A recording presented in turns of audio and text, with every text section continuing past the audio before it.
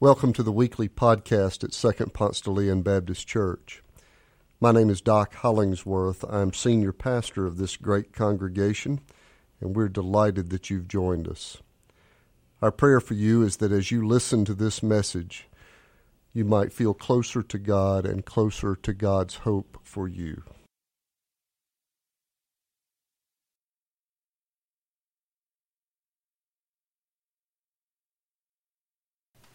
You know how when you're watching the TV news, sometimes they'll say before they run a clip, warning, this could be graphic and disturbing for some, so you need to know that ahead of time.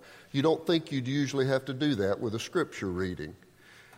But our story today is graphic and disturbing. It comes from Mark's Gospel, chapter 6, and I'm reading from verses 14 to 29. King Herod heard of it, for Jesus' name had become known. Some were saying, John the Baptizer has been raised from the dead, and for this reason these powers are at work in him. But others said, it is Elijah. And others said, it is a prophet, like one of the prophets of old. But when Herod heard of it, he said, John, whom I beheaded, has been raised. For Herod himself had sent men who arrested John, bound him, and put him in prison on account of Herodias, his brother Philip's wife, because Herod had married her. For John had been telling Herod, it is not lawful for you to have your brother's wife. And Herodias had a grudge against him and wanted to kill him. But she could not, for Herod feared John, knowing that he was a righteous and holy man, and he protected him. When he heard him, he was greatly perplexed, and yet he liked to listen to him. But an opportunity came when Herod, on his birthday, gave a banquet for his courtiers and officers and the leaders of Galilee. When his daughter Herodias came in and danced, she pleased Herod and his guest. And the king said to the girl, ask me whatever you wish, and I will give it. And he solemnly swore to her, whatever you ask me, I will give you, even half of my kingdom. And she went out and said to her mother, what should I ask for? She replied, the head of John the Baptizer. Immediately she rushed back into the king and requested, I want you to give me at once the head of John the Baptist on a platter. The king was deeply grieved, yet out of regard for his oaths and for the guest, he did not want to refuse her. Immediately the king sent a soldier of the guard with orders to bring John's head. He went and beheaded him in prison, brought his head on a platter, and gave it to the girl. Then the girl gave it to her mother. When the disciples heard about it, they came and took his body and laid it in a tomb. Well, last Sunday, I know several of you couldn't be here last Sunday, 4th of July, but those who were here, we had a great day.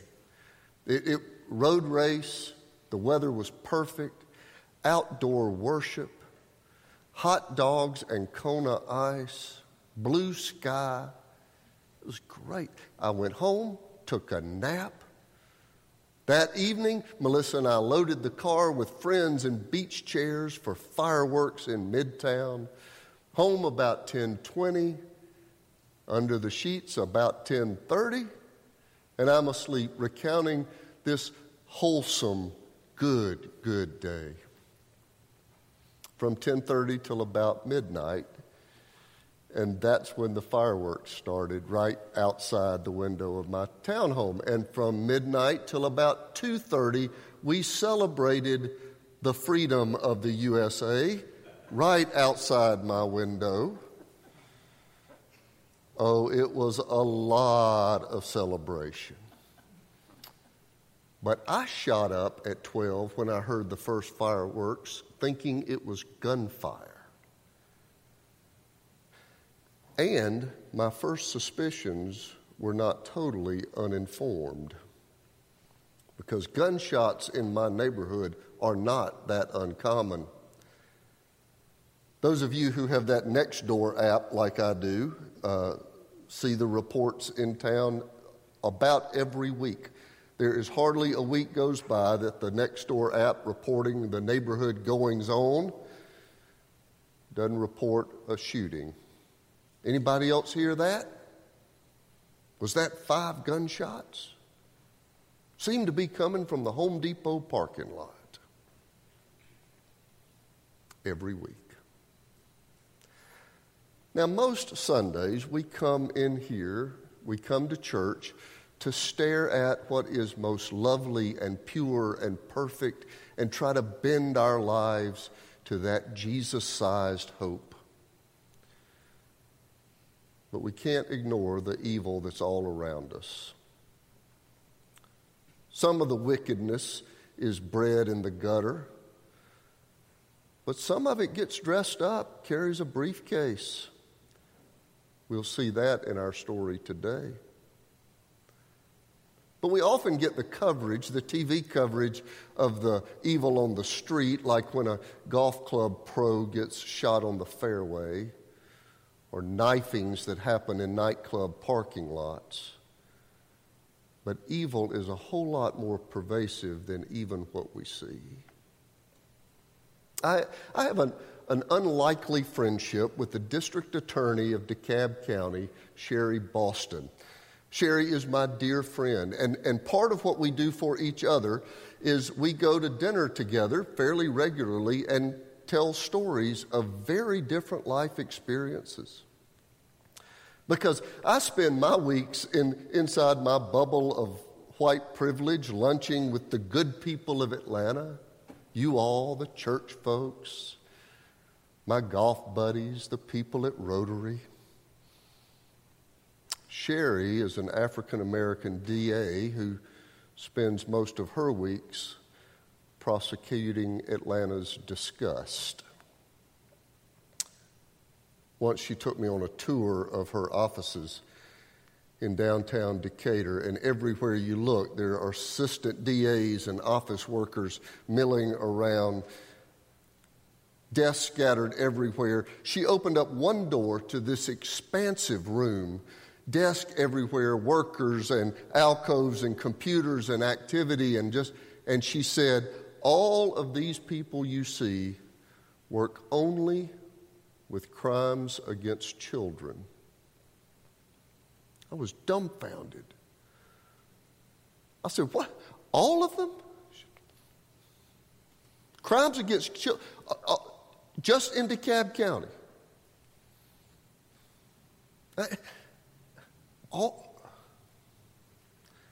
She said, yes, and they have a terribly large caseload. It's not on the news. And so often it looks like evil is winning. But as I said, our scripture today reminds us that evil is not reserved for nightclub alleys and late-night syringes.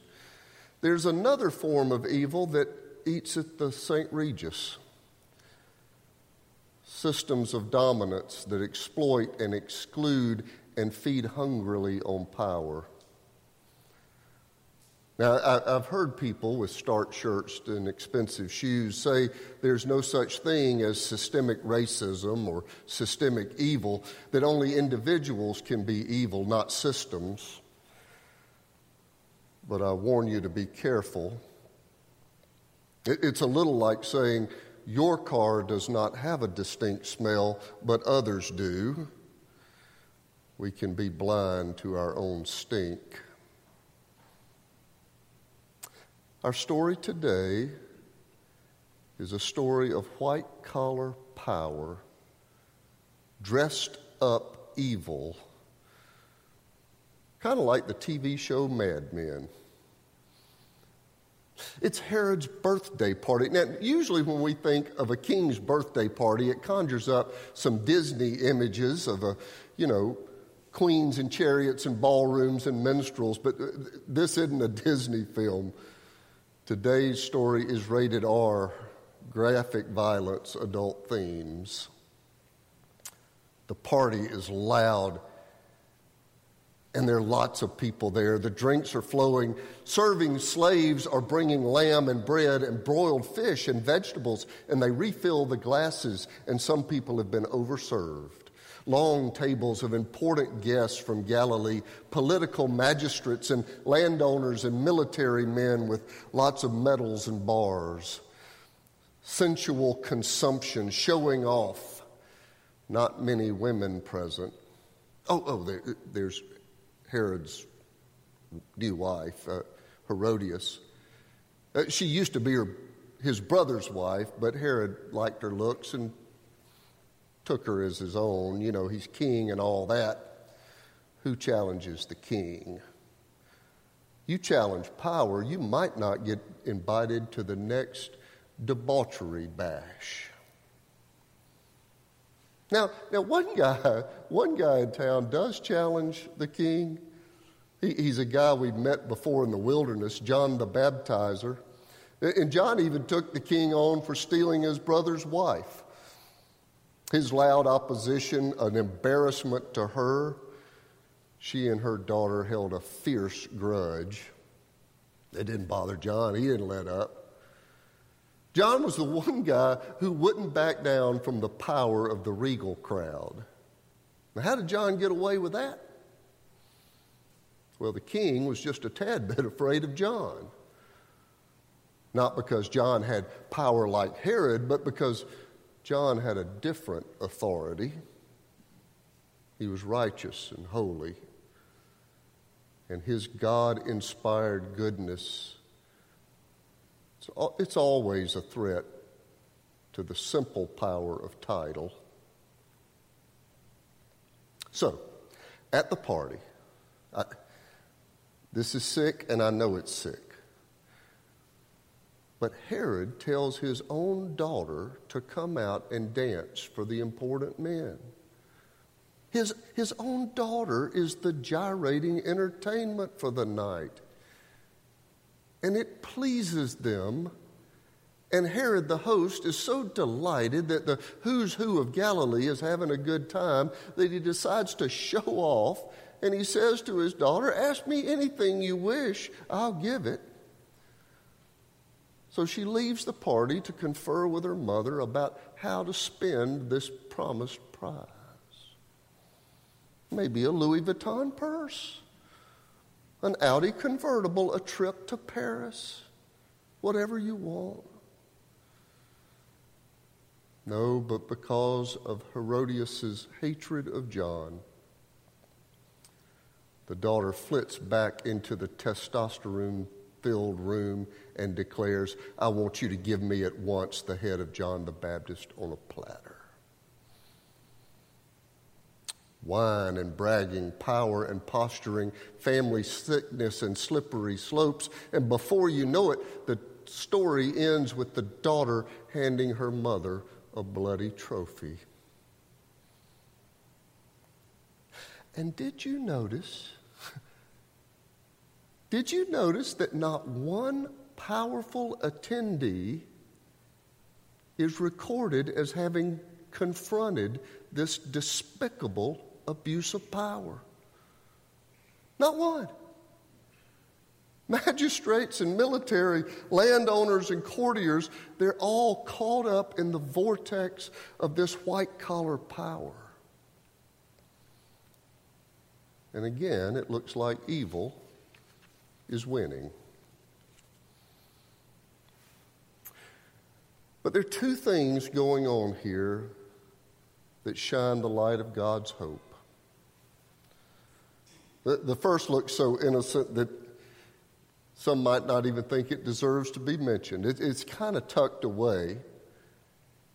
But in the last verse of this R-rated barrage of evil, there is this little sideline It looks benign enough, but right after the girl gives her mother the gruesome platter, the final verse says, when John's disciples heard about it, they came and took his body and laid it in a tomb.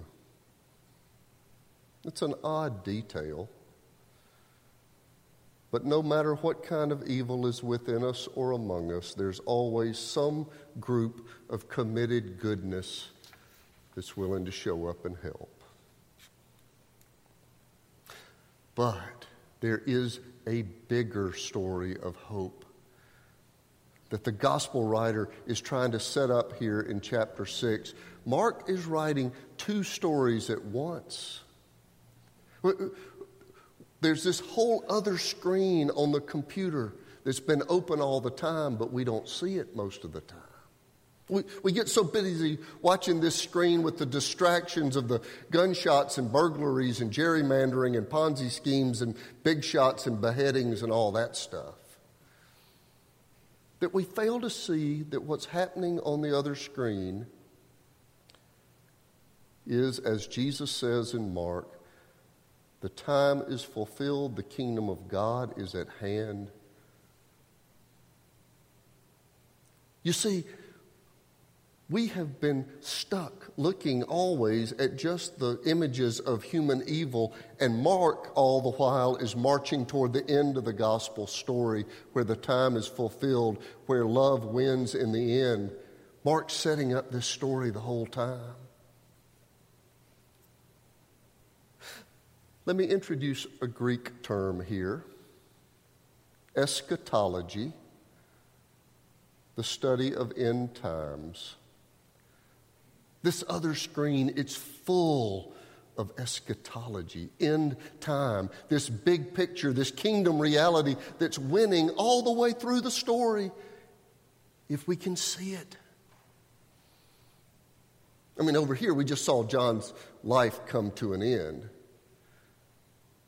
But there are always hints going on in the gospel, like when he said earlier, there's one coming after me and I'm not fit to tie his shoes. Over here we just saw these men with the fat cigars watching a young dancer and the abuse of power in the worst kind of ways. And over here, Mark says, but many who are first will be last, and the last will be first.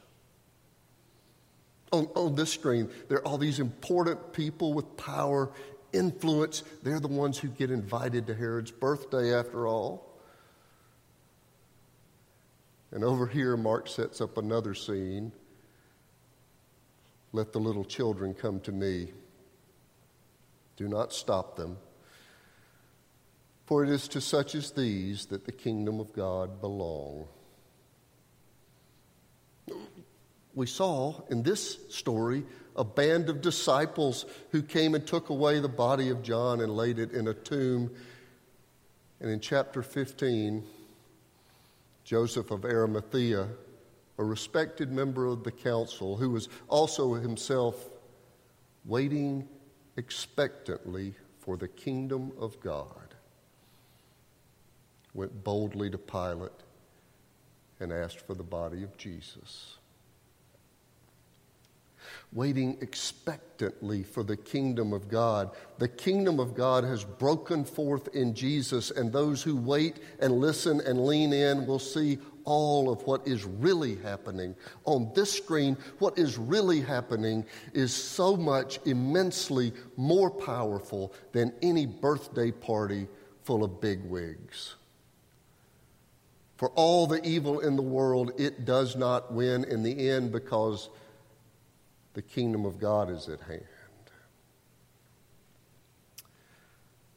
Bob Setzer, a friend who years ago was pastor of First Baptist Church in Macon, said that years ago when he was in a seminary class, in this kind of sleepy theology seminary class, the professor said something in that class that he said has become his comfort.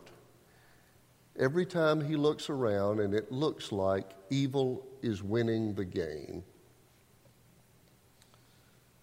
The affirmation God is love cannot be sustained apart from a robust eschatology.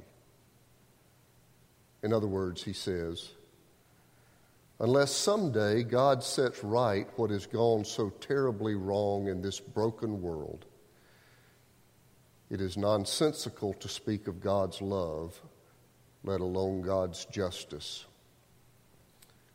There's just too much wickedness that goes unanswered, too much violence that carries the day, too much evil that runs roughshod over good. But this is the gospel message over and over and over, that evil wins battles. It never wins the war. God's love redeems, reclaims, and wins. We can't be naive about how much evil is out there. It is not just the media reporting evil. In fact, there is so much more depravity. We wear our Sunday school blinders, and I just don't think we have any idea how much real depravity is in the world. There are truly horrible things happening in this city every day and every night.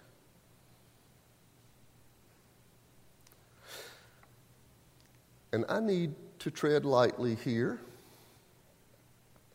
but most of us have another danger. You and I are the ones who get invited to the king's birthday party. Most of us in here have circles of influence,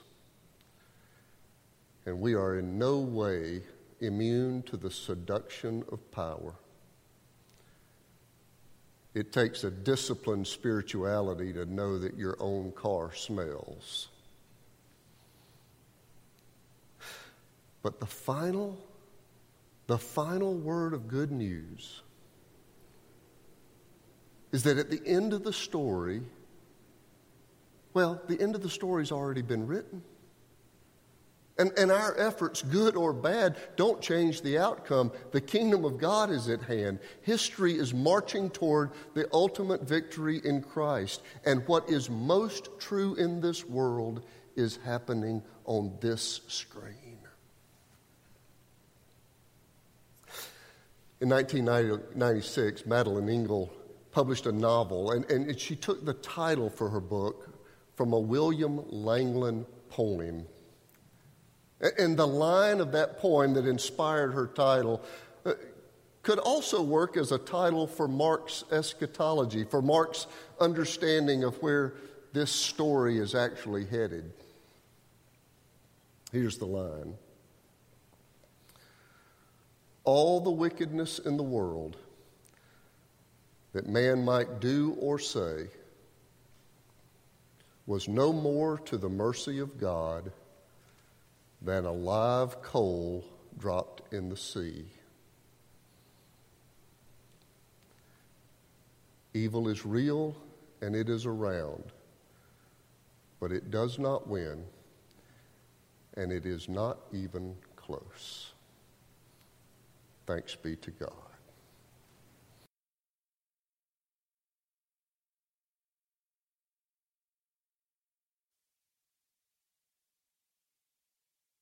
Thanks for joining us. If you live in the Atlanta area or visiting Atlanta, come and worship with us in person on Sundays at Second Ponce de Leon Baptist Church.